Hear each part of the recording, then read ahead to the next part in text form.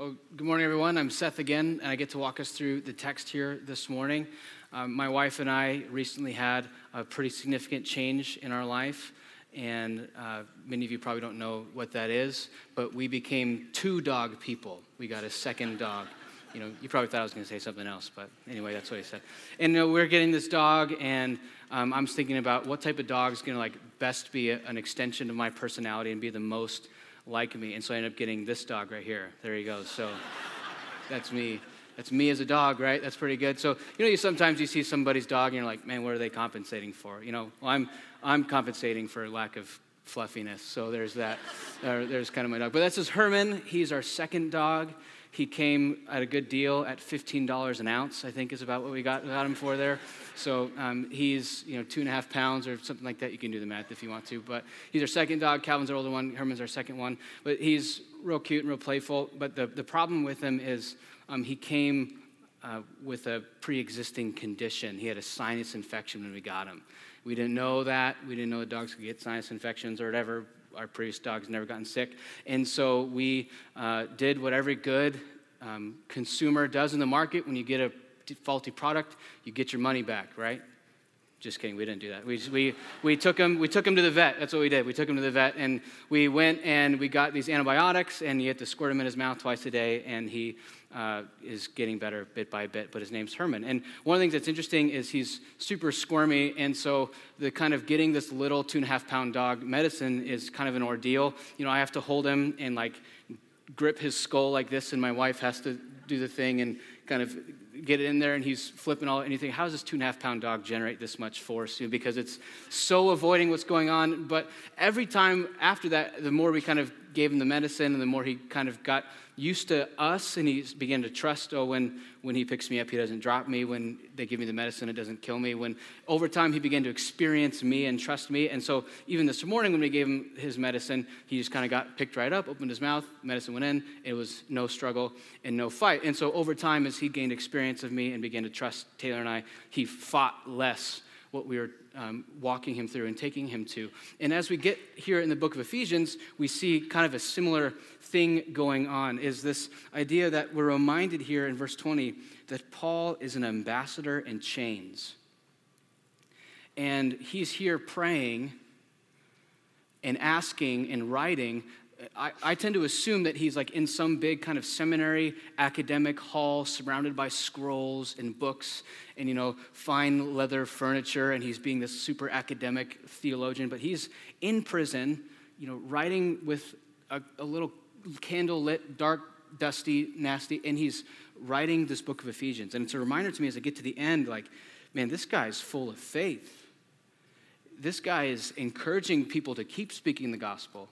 The very thing that got him thrown into prison, how on earth does he still have this faith that God is good when he yet keeps getting beaten up and thrown in prison, and he right now is in prison? How does that happen? How does he trust the God who seems to keep leaving him high and dry?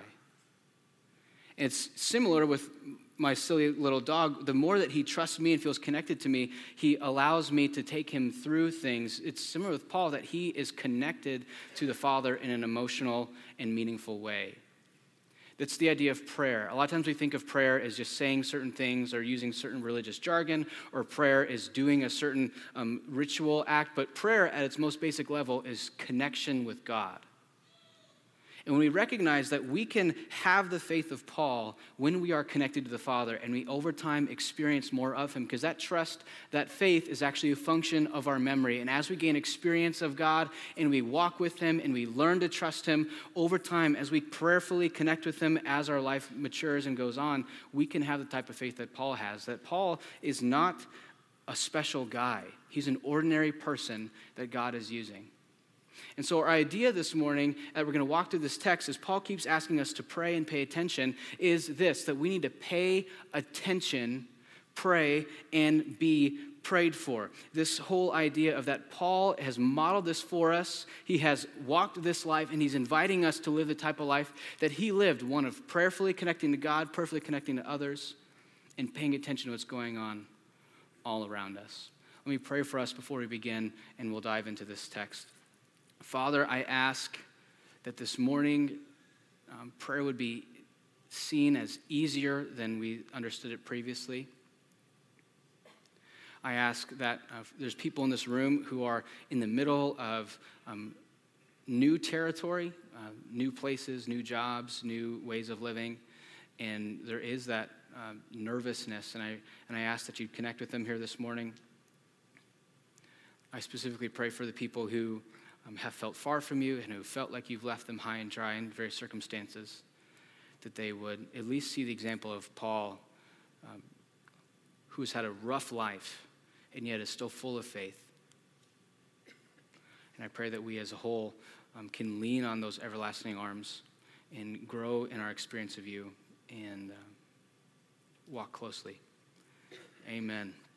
Amen. So this idea of pay attention, pray, and be prayed for really comes from, at first, this verse 18. It says, praying at all times in the Spirit with all prayer and supplication. To that end, keep alert with all perseverance. Keep alert is the idea.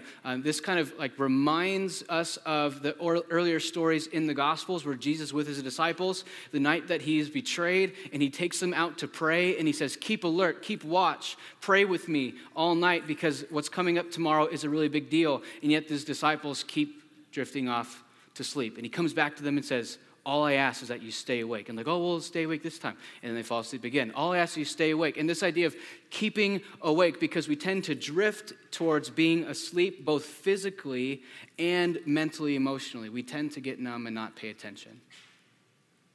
And so even I was looking at this keep alert phrase, and another way you could translate that is stay woke, which if you are on the internet at all, or if you're under the age of 26, you know that stay woke is what all the super internet social justice warriors say. You know that it's what the conspiracy theorists talk about, that when you see through what the way things actually are, and you stop believing what the big media is telling you to believe, and you stop believing what the world is conspiring to believe, and you really see that 9/11 was an inside job, then you're woke, and you see the way things really are. And Paul is kind of using that similar language, like when you recognize the reality of what we've been talking about. And so what he's been talking about is this idea that there are these rulers, these authorities, these powers that are reigning over our present darkness, such that our culture is not a neutral playing ground. Our government is not a neutral playing ground. Your households, your places of employment, they're not neutral playing grounds. Rather, there are cosmic battles going on between light and dark, good and evil, the forces of darkness and the forces of light as we go about living our lives. So when we become awoke, when we recognize, when we see the fact that all that we see is not all that there is, but there's more than meets the eye living and breathing in our world, that our temptation to sin is not just me wanting to do bad things sometimes, but there's actually demonic forces trying to get me to walk away from the faith, I'm awake. I see more clearly. That it's not the fact that religion adds things to the world and gives you a reason to believe in all these delusions. Rather, it's skepticism or materialism that denies a huge part of reality. That we do live in a transcendent world, that there are spiritual forces at work all around us, and that there is a lot to be lost. And so what happens is we notice this, we believe that there are angels and there are demons and that God exists and Satan exists and he's involved in our life, but our default setting is to be asleep to those realities. We pay attention to God on Sunday mornings for about 40 minutes because the other 40 minutes you're here, you're daydreaming because the sermon wandered off or something. We maybe pay attention to him when we pray at meal times, but most of our life we spend asleep to God's reality and not paying attention to the fact that there's a spiritual battle taking place. So he says, stay awake. Keep paying attention. Now, why do we want to stop paying attention? Because it is exhausting to keep paying attention. That's how I feel about, like, for example, our political situation right now. If you watch the Kavanaugh, the Senate hearing / circus that was happening over the last couple of weeks, it's ridiculous. I saw a poll that said, 58% of independent voters disapproved of Republicans and the way they handled the thing, and that 59% of independent voters disapproved of the way the Democrats handled the thing. So it's like, great, everybody's doing bad, everybody's cynical, it's not going well, and it's kind of and it's exhausting to keep watching. And you go, how on earth can I turn on the news one more time and find out, oh, look at people are being ridiculous. Turn it back off. That's the news for you today. But that's just American politics, a very small microcosm of the entire world. Much less you add into the fact that America is just one nation among hundreds, and the world is just one part of the universe, and now you're adding in all this stressful anxiety that we have, this going on all around us, and we have to pay attention. Specifically, we need to pay attention to what's going on around us externally. That we watch, we look, we keep looking. That whether it's Republican versus Democrat, the Senate, whether it's how the Dow Jones is doing, whether it's how the NASDAQ is doing, the economy, is the crash coming, what's the mommy blog saying, what am I doing wrong, what is my employer saying, what's the new policy, the new boss, the family's divided, the household is crumbling, my neighbors keep making a lot of noise when I'm trying to go to sleep. There's all these different levels of stressful things going on all around us. Are the sales happening? Are the sales not happening? New into town, what do people think?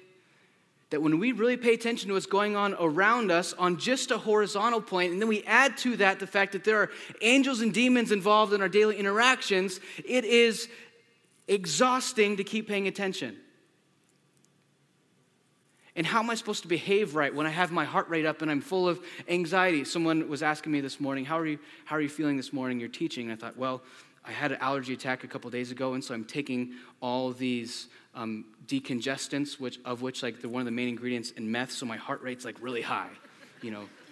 Haven't slept well the last couple nights because Sudafed has got me riled up. And so I come up here and I'm trying to be present, but my heart rate's up, and it's hard to focus and slow down and talk when your heart rate's up. And you add to that even just like the stress of life. And a lot of you live this all the time. How am I supposed to be a good parent when all this is going on? How am I supposed to make good business decisions when all this is going on? How am I supposed to function as a husband when all this is going on? And so we go, what would be easier if I just medicated and stepped back and stopped paying attention?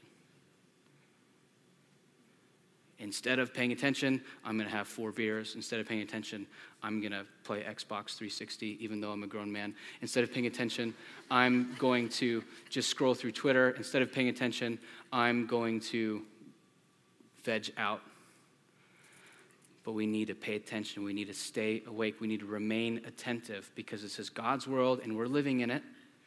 And God does not want us to be a medicated, disengaged people. So the question is, how do we go on performing in the middle of this external craziness? So I grew up playing basketball.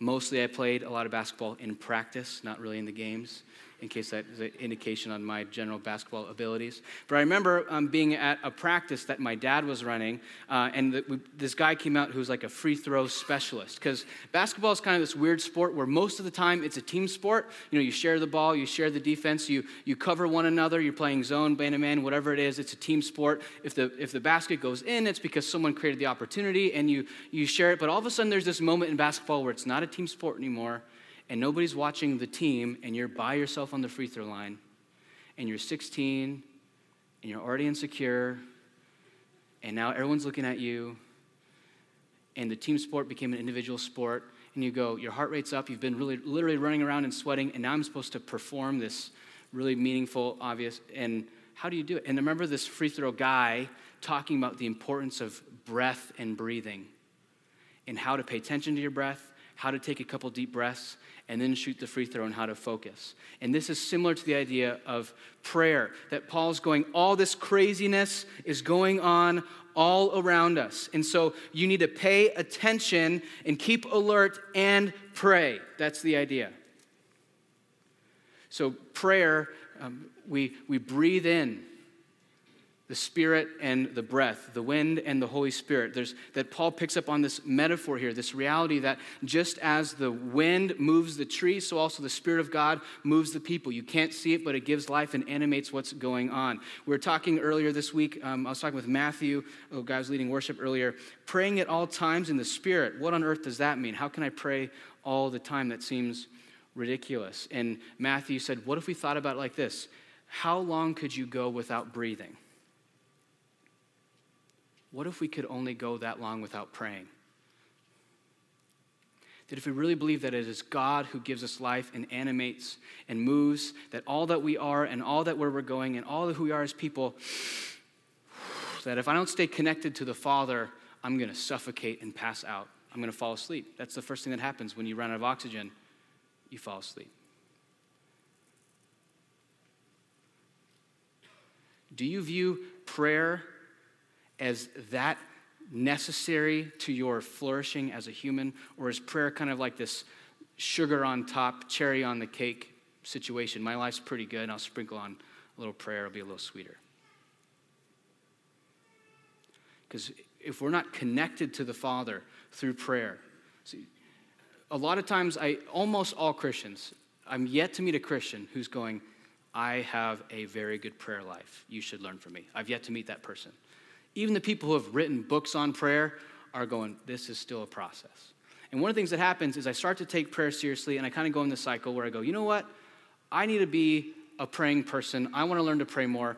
I'm going to give into prayer. And what I do is I'm going to start praying. I'm going to take it more seriously. I'm going to carve out this time in my morning. I'm going to wake up a little earlier. I'm going to pray like crazy. And then what happens is I do that for like 4 days. I feel really good about myself, and I become self-righteous, which is not the true effect of prayer. And I feel like, oh, other people should pray like me. I've been really good. And then I drop off, and my discipline lacks, and then I go, oh, I'm not good at praying anymore. And it's like, and prayer becomes like another thing on the list, kind of like eating healthy or going to the gym. Everyone knows we should eat healthy and go to the gym, but most people don't do it. Even those who do aren't really, and it's just like another thing. And we see prayer mostly as an issue of discipline.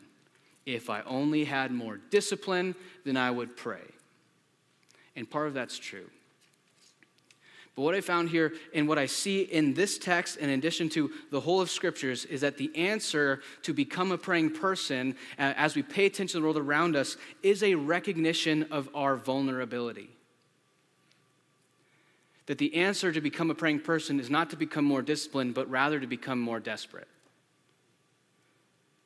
That you see the world, the powers, the authorities, the cosmic darkness reigning over what's going on. You see your life. You see how unable you are to affect your circumstances. You see that you can help, but you can't save. You become a parent and you realize that all I can do is maybe pull some weeds here, but this kid's going to be who he's going to be, and I can't save this kid. You become a business owner and you go, I can't make people buy stuff, but I can try and sure help. And all of a sudden you recognize the lack of control, and all of a sudden what changes is not you gain more discipline, but your disposition changes.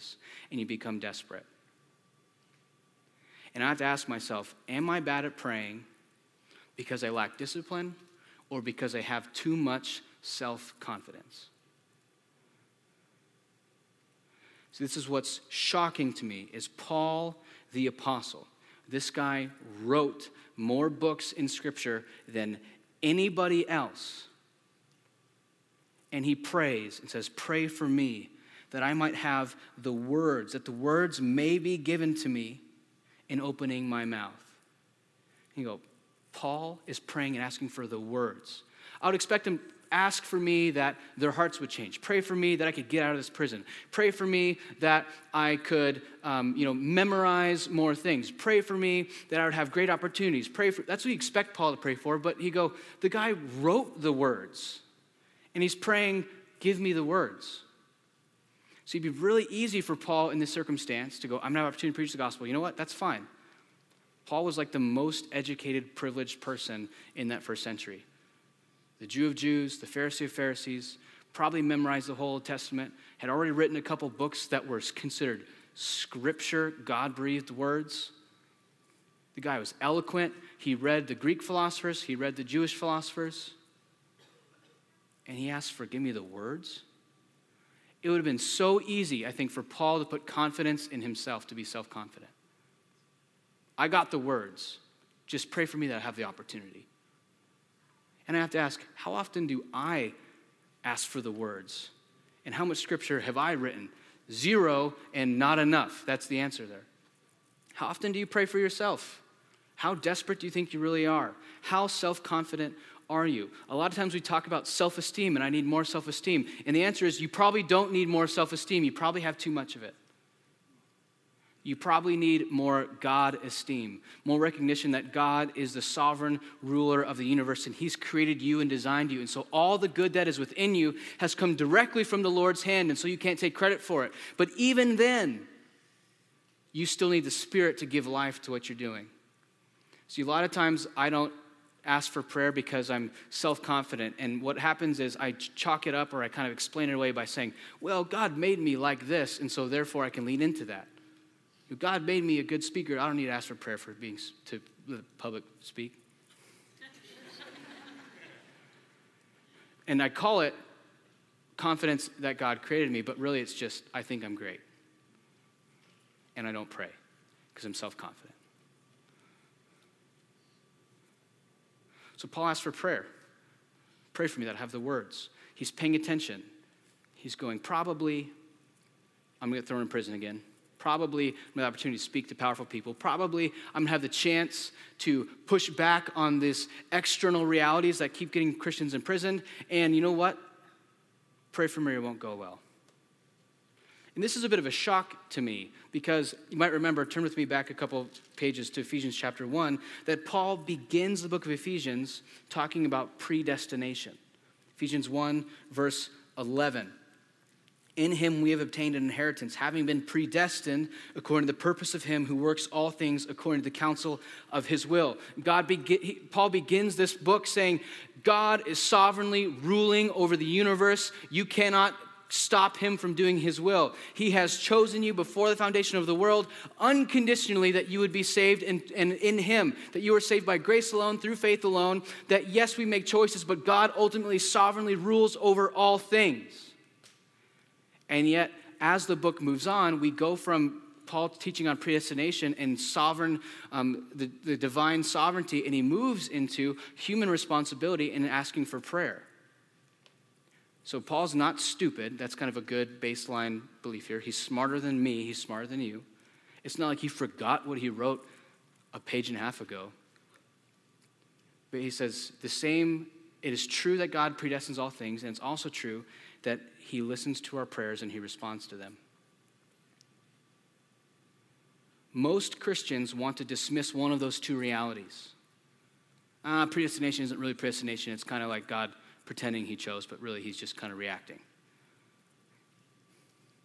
And if you dismiss that reality, you get kind of a God who's limp and he's just kind of, if only, he's like wringing his hands, hoping things get better. But then you also have this reality that God listens to the prayers of his people and he responds to them. And some Christians want to dismiss that reality. Why pray? It doesn't really make a difference. God's already predestined stuff. And you get kind of this fatalistic, impersonal God who's kind of just puppeteering the world. But yet the scriptures teach that the kingdom of God comes in response to the freely offered prayers of his people. Now, I don't necessarily believe in the power of prayer. Rather, I believe in the power of a loving heavenly Father who loves listening to what I have to say and is eager to respond and to me as I pray and listen to him. It's not like my words create things. Rather, I have a Father in heaven who is close. And he's revealed himself to me within history, and he's responsive to me. And that same Father, in another sense, is sovereignly ruling over all things. And both of those realities are true. That God has a plan and it will not be thwarted. And he also responds to our prayers. He's a person in history. Now, it takes a good degree of emotional and theological maturity to hold on to both of those realities and not dismiss one or the other. Most people tend to dismiss one of those two or try to somehow kind of make them fit together in ways that are unhelpful. Rather, I hope for we as Redemption Gateway can be people who really cling to the fact that God is sovereignly reigning over history, so there's nothing to be worried about. And at the same time, we have this Father who's attentive and proximate and close and listens and responsive. Don't deny either of those two things. And when it comes to engaging our external world, we need to pay attention and recognize both those realities, that God wants us to pray, and Paul is calling us to pray. He says, pray for me that words may be given, in a sense that they might not be given. Pray for me that I might open my mouth, as a sense that I might not open my mouth. Pray for me, because if you don't, who knows? Are you comfortable with that tension? Because I don't think anybody's actually comfortable with that tension.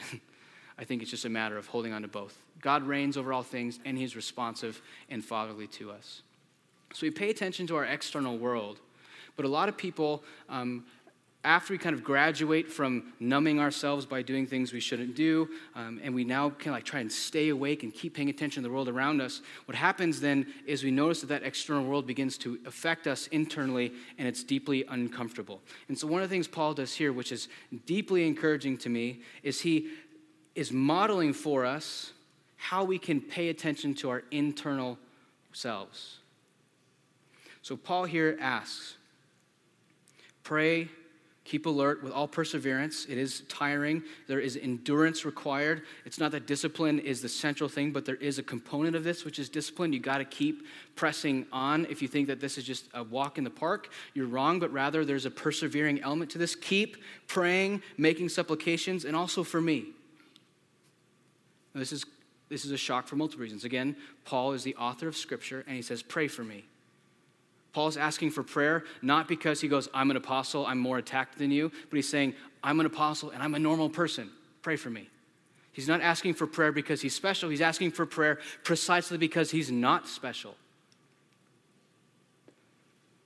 I remember when I first went to seminary, they got up and going to Bible school, and the guy got up and goes, now that you're going to seminary, you have a target on your back, so you better be praying people. And I thought, did we not have a target on our backs before? And why is it on our backs? Why is it not in front of us? What's the point of this? And that's how I feel. I go, as a pastor, I want you all to be praying for me, not because I'm a pastor, but because I'm just a person. And I hope you all pray for each other, not because you're a guest services person, but because you're a person. That we're vulnerable, I'm vulnerable. That if Paul's at risk of saying false things, I'm at risk of saying false things. That if Paul's at risk of being conquered by fear, you're at risk of being conquered by fear. And so Paul asks for prayer not because he's special, but because he's not special. Pray for me also, that words may be given. So he's praying for this content. Now, why might Paul use the wrong words? What's he at risk of saying? That I might speak the gospel. Might he speak something else? See, we're always at risk for not speaking the gospel because the gospel is inherently offensive to all people. The gospel is offensive to politicians because it says no matter who puts you there, there's a sovereign king who has risen who you are accountable to. The gospel is offensive to parents because it says you might have to love your kids, but you cannot save them, and stop pretending like you're their kid's Messiah. There is a Messiah and he's not you. The gospel is offensive to husbands because it says you might be the leader of your house, but you are not the ultimate leader of your house. You have to give up your authority and give it away. The gospel is offensive to religious people, that is us, because it says you are no better off and no more loved by God because you show up to some religious gathering on Sunday mornings. And the gospel is offensive to irreligious people who don't go to church, because it says you might think you're deciding the right way for yourself, but you don't get to do that. There's a king and a creator over all things, and he's inviting you in, and he gets to decide what's right and wrong. You do not. That the gospel cuts everyone off at the knees and reminds us that we are all sinners in need of grace, and it is certainly available. And so we are always tempted to pacify people by softening the cut of the gospel, by just making it some type of self-help sugar on top situation.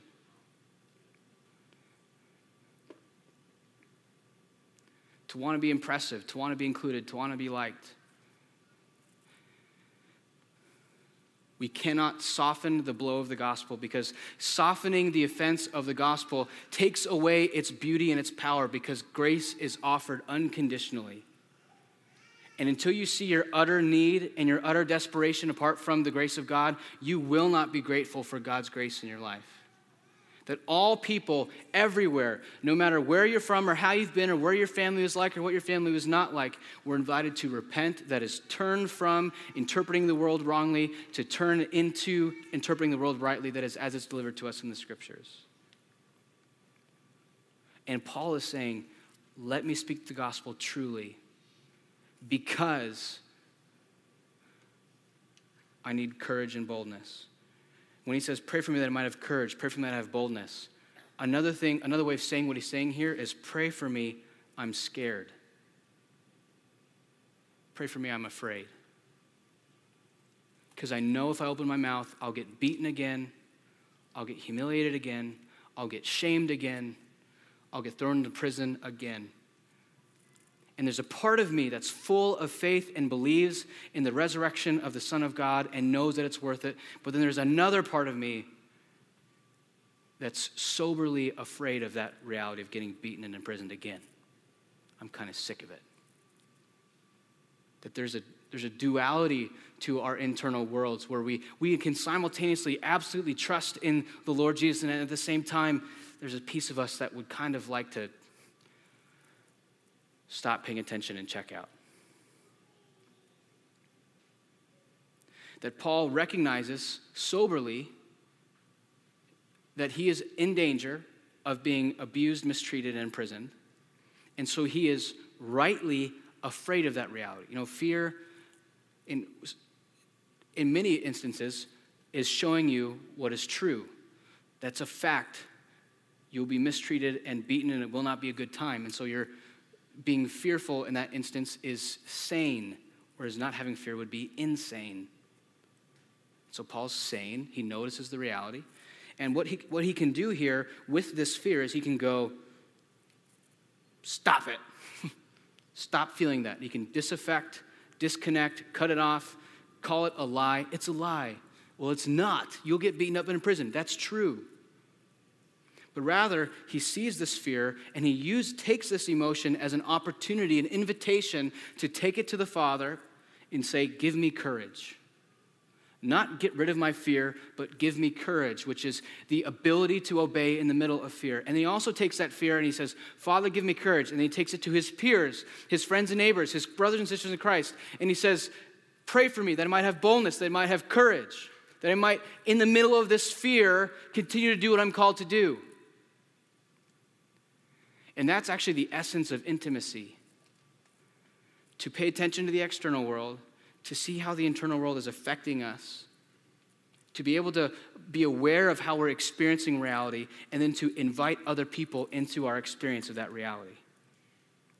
Some of the reasons why we have struggling intimacy in marriages is that we don't know how to do that. How are you? Fine. But when we really learn to pay attention externally, it will affect us internally, and we reach out to people and say, please pray for me in the middle of this. Paul says, I'm scared. Pray that I would have courage, that I'm an ambassador in change. That is, I am a political lobbyist on behalf of a different world called the kingdom of God, and it is fundamentally opposed to the way things are here. Pray for me that I have courage, that I would keep opening my mouth with accuracy and content and courage and character, and that I could do what I'm called to do and live as I ought to live. This comes in the context of this larger discussion of this armor of God. And earlier last week, we talked about having the shield of faith and how there's these flaming darts being shot at us, these lies or these accusations, or even sometimes these realities that really sting and really hurt. And we have the shield of faith. And I kind of picture it like there's this line of archers and me by myself trying to fend off all of these arrows coming. But what happens is Paul is modeling for us that it's not your shield of faith by itself, but it is our shields of faith that actually protect us. And rather than one person by themselves wielding some shield, we actually have something that looks more like this. That we are in formation together, being protected not just by our faith, but also by the faith of other people. That we intercede for one another. That when your shield of faith is too small to handle what God's got you called to do, you reach out for help, and other people's shields of faith help protect you and guard you against what you're going through.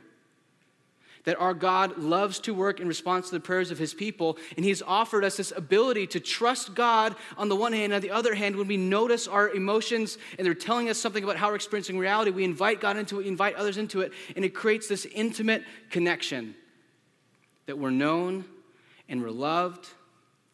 And I, for so long, have lamented and not looked forward to prayer request time in groups and churches because it's oh, I saw on Facebook that my third cousin's cat has a toothache. Can we pray? And I'm like, ugh. Give me a break. Not praying for that, but it does say pray for all things. So pray for all things. But the type of prayer where we're actually being vulnerable with other people and inviting people into our anxiety and our stress and our fear and saying, please intercede for me because I need help. This is when we're functioning like a body of Christ, when we're functioning as a team, when we're not walking alone, but we're in formation, more protected than we ever could have been by ourselves. Why don't we ask for prayer more often? Mostly because we're either not paying attention, and so we're naive to the reality around us, or because we're trying to protect our image of self-sufficiency. I don't want to ask for prayer in a vulnerable way. I'm going to ask for some generic, finance. But I don't ask for prayer vulnerably because I like being seen as self-sufficient and doing fine. And until I give up that, I can't have this. Let me pray for us this morning. We can move on. God, thank you for leading us and guiding us and taking care of us. And thank you for Paul's example here, the apostle who wrote scripture, who is just an ordinary guy, that it was okay for him to ask for help, to ask for prayer. I pray that this need to be perceived as self-sufficient and self-reliant, that we would put that to death, rather that we would look forward to the opportunity to walk in desperation, to connect with our brothers and sisters here, and to follow you wherever you're leading us to go. Amen.